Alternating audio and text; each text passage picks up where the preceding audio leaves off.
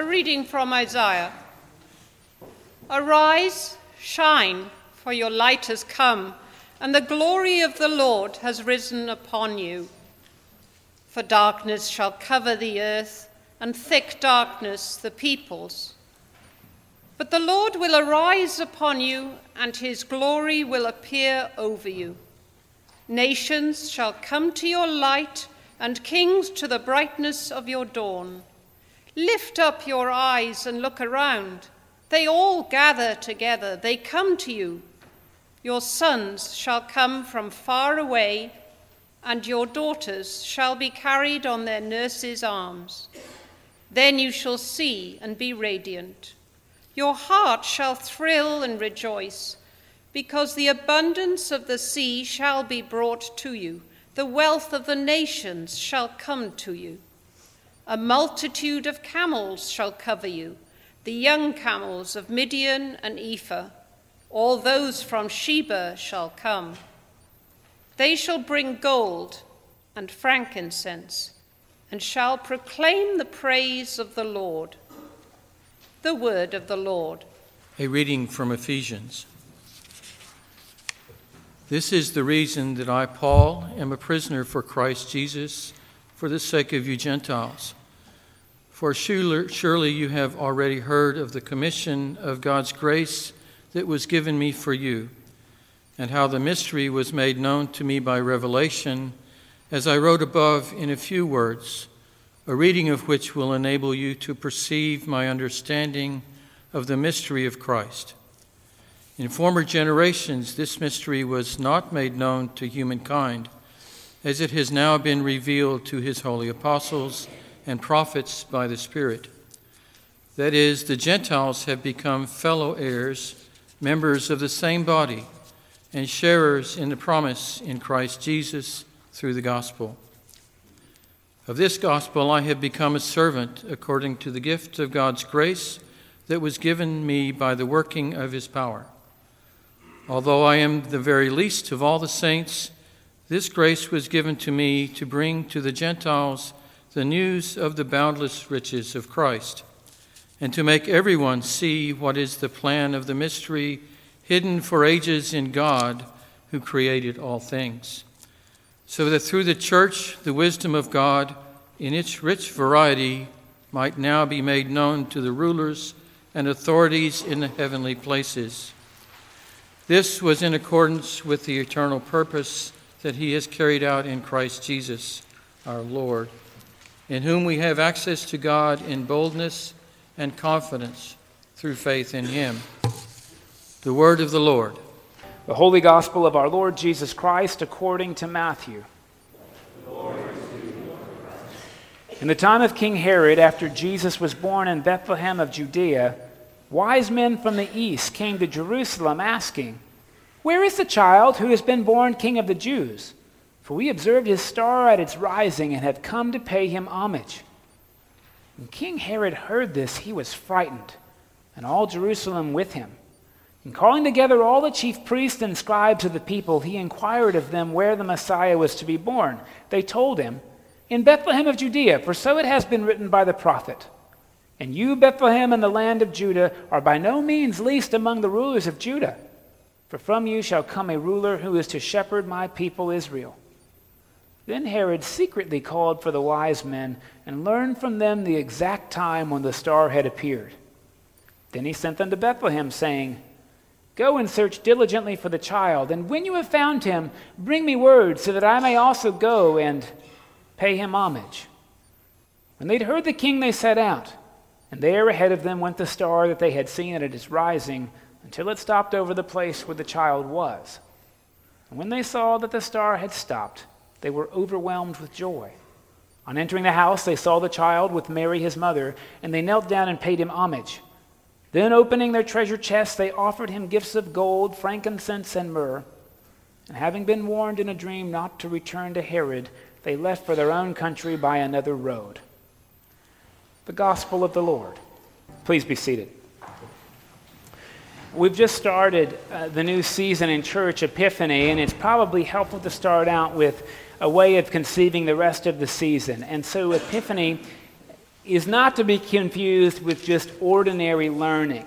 Many of you probably just learned there are 5 verses to that song. I doubt that was an epiphany for you. An epiphany, I want to suggest, is something a little bit, well, not a little, grossly deeper than regular learning. And so if I can, I'm going to put it in the words of Swiss psychologist Jean Piaget.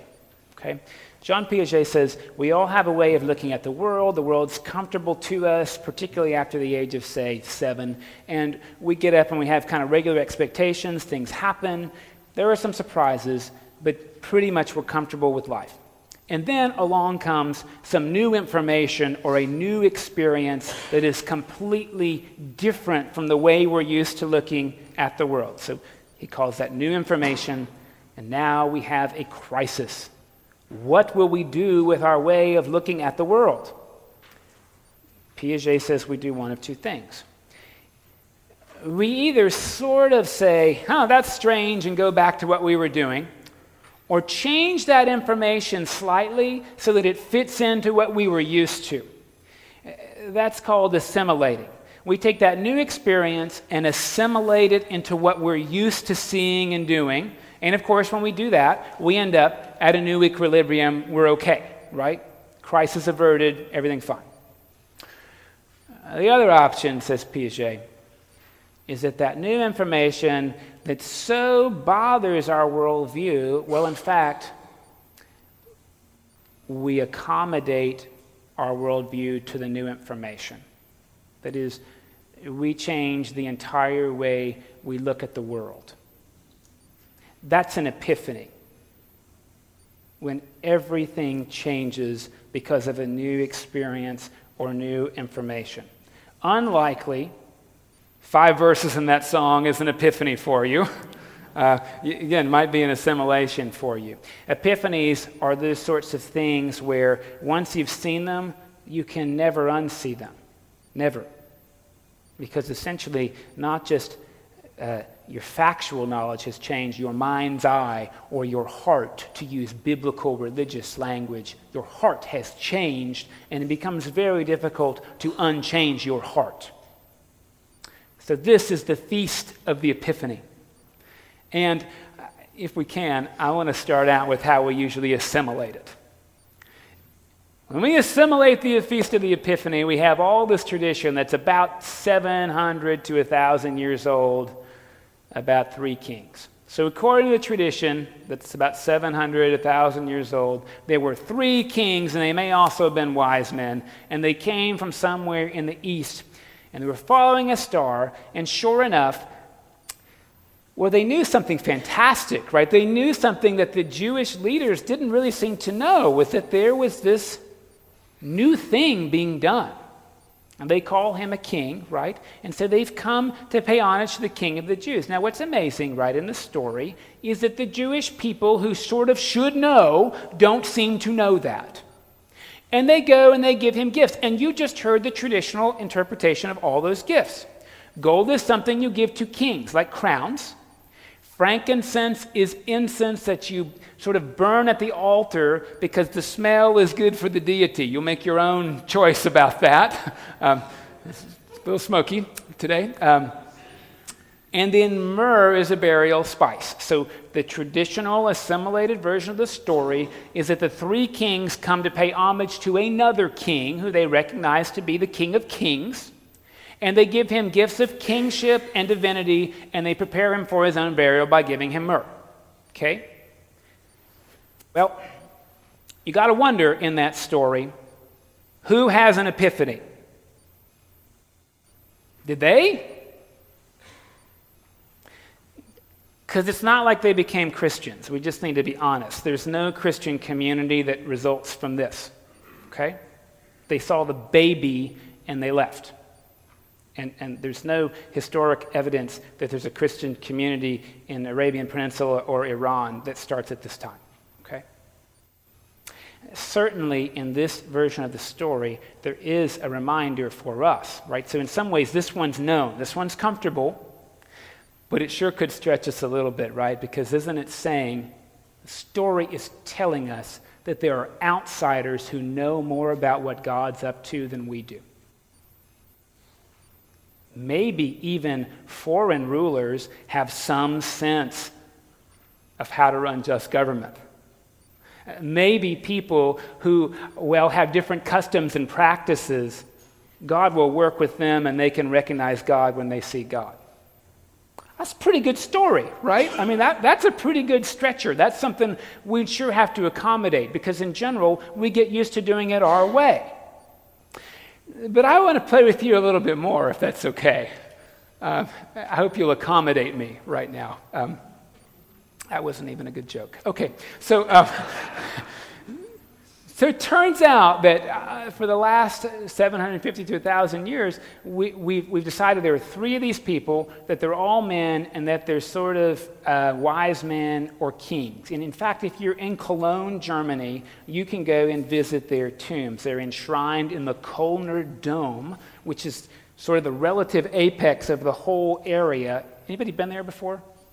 It's really big. There's like 500 steps to get to the top. It's impressive. And the wise men are buried there. And a lot of people think that they became kings and wise men just around the time that the Kölner Dome was built so that they could attract pilgrims to come see the relics. Okay? Now, I'm not trying to ruin the story for you, but what I want to tell you is there's a much older tradition, and it actually shows up in the Greek language. The Greek language, of course, calls them magi. Right? The Magi. And you know that word too. Of course, the Greek language doesn't tell you that there's three of them, and it doesn't say that they're men. It says they're Magi, and you recognize Magi because you know it's at the base of the word magic. These are three magicians, or multiple magicians. Could be women, could be men, and the magicians have come a long way. These could be the kind that pull rabbits out of hats at children's parties. Would that change the story for you? It would, right? And that's probably worth pursuing.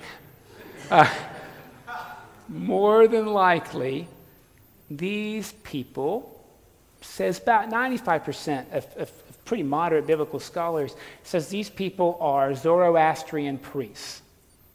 Okay? Now the Zoroastrian religion still exists today, pretty small, but at the time of Jesus, it was eroding a little bit, but was really big. That was the official religion of the Persian Empire. It was a monotheistic religion, right? And there's a car named after the chief deity. The Mazda car is named after Ahura Mazda, the chief god of Zoroastrian religion. And so these priests come presumably about 1,500 miles. Most scholars will tell you that these folks came from a town that's no longer around in Iran, modern-day Iran. Long way. So you can imagine they were wearing pretty different clothes. And they weren't Jewish, and they weren't Roman, and they weren't Greek. And they're astrologers. They're not astronomers. Now, they pay attention to the stars, but not in the Galilean way. No. The stars are there to tell them omens and portents.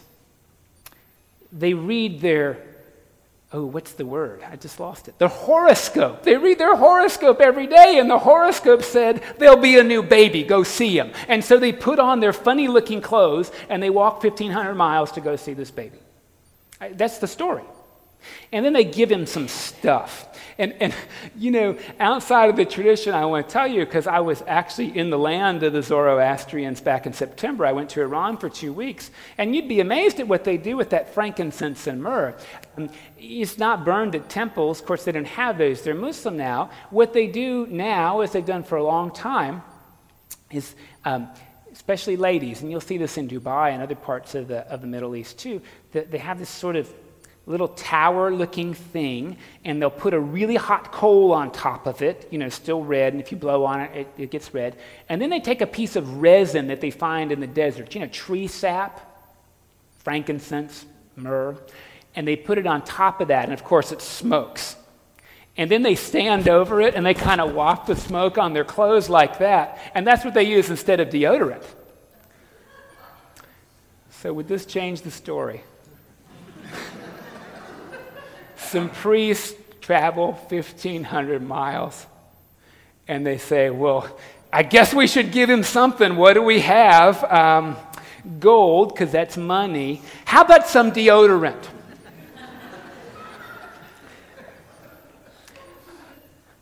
I kind of like that version, right? Because these people bring their wacky stuff and they give their normal wacky stuff, right? And they give it to this child because they think, well, children could use deodorant and everybody could use some money. I mean, these are pretty good gifts.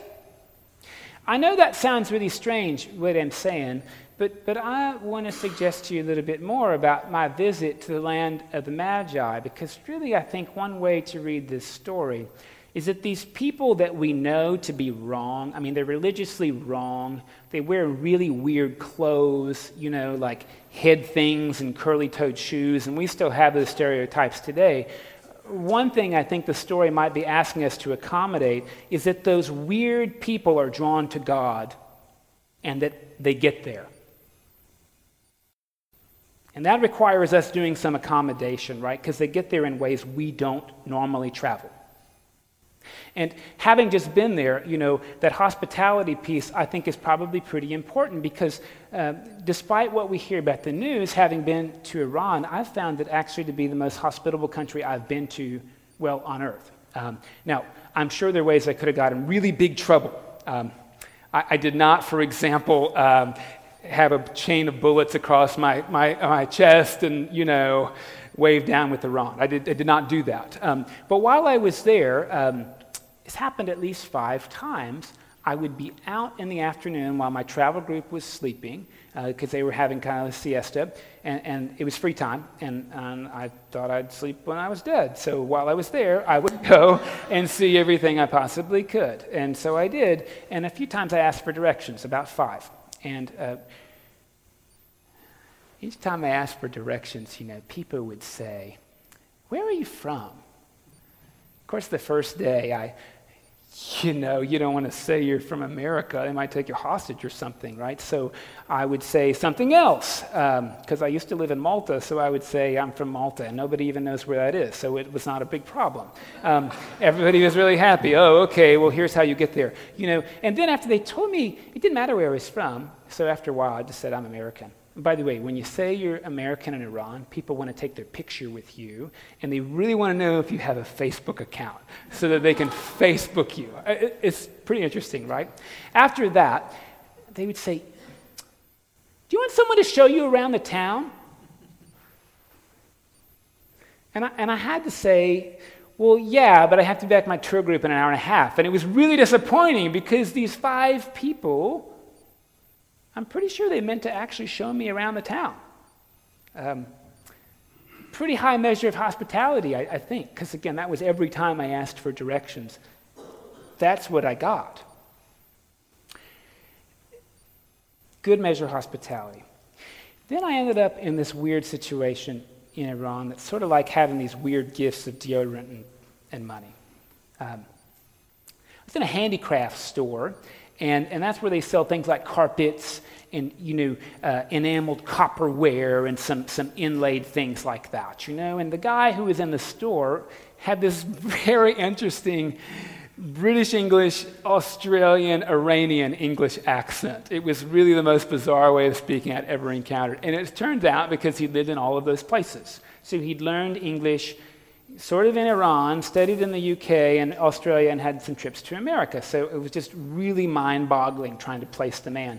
And he had an MBA from a school, you maybe have heard of before, Oxford. And then he'd also been, this is an impressive guy working in a handicraft shop, right? Again, talk about surprises, right? So we sat down and we talked, and this happens a lot in the Middle East, really anywhere, and happened here as well. We spent about 2 hours just kind of talking. There was no pressure to buy anything. Really even less pressure than no pressure. He was just happy to talk to somebody, right? And I was getting in the way of him doing sales, And right towards the beginning, I'm not sure, I think he asked what I did. And by this point, it was towards the end of the trip, and I had sort of thrown caution to the wind and said, "Well, I'm a priest, And he said, "Oh, that must be a hard job." Well, I don't know. This seems pretty okay to me. So we kept talking, and he showed me pictures of he and his friends and his family and trips they'd taken. And then came this really strange moment. And I've replayed it a bunch, and I don't really even remember how or why this happened. I want you to stay with me when you hear the moment, okay? He somehow told me that he was gay, and that all of the people in the pictures and all of the family, if they found out, would have worse than nothing to do with him. Nothing to do with him.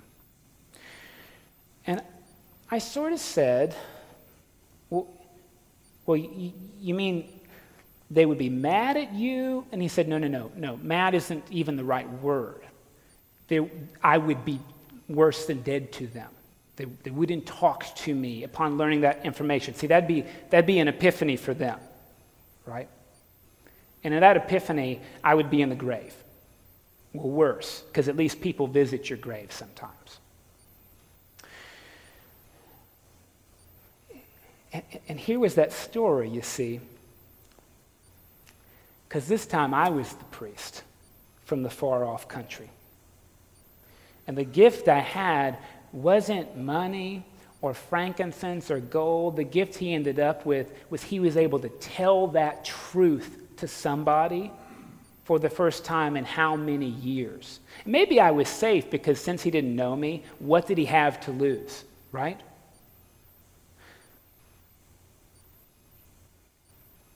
Safe gift, but a gift of life that he needed was that he could tell another person who he was without being afraid of what he would lose. Even a priest from a different religion in different clothes with funny beliefs. It got me thinking, maybe that's the whole story of the Magi. See, maybe the story isn't there so that we can read about their epiphany. Maybe the story is there to remind us that we sure need to be having our own epiphanies. Epiphanies that look like Paul's reading today that says, I'm here to tell you about God's mystery. Mysteriously, God is including people in God's family that you never thought would be there. Mysteriously, God is doing that. So what if part of our need for an epiphany is to do that? Even if it means that the gift we give is something as uncommon, something we carry around in our pockets, like the ability to sit and listen to somebody tell their heart and their story. Because a lot of people, turns out, don't get to do that in the world safely. At least not in Iran. Pretty sure it's the same here. And maybe this part about Epiphany is sort of that same business we read about in Isaiah. It's a beautiful vision, isn't it? Arise, shine, your light has come. The land that's in darkness will be lit up. Over you, the Lord will rise. And maybe that's the reminder. No matter how good we think we're doing it, God will rise over us. And that Epiphany is about us rising with God to places of love and compassion, hospitality that we didn't even think we could do. But God sure thinks are going to happen eventually. If we wait, God can do this after we die. But see, the whole reason for the Epiphany is why wait? Why wait when there are people in the world who need to be able to say their struggle and know at the end of their telling we will say, you are a human being. And I can't imagine being afraid. I can't imagine being afraid like that of losing everything if people found out something.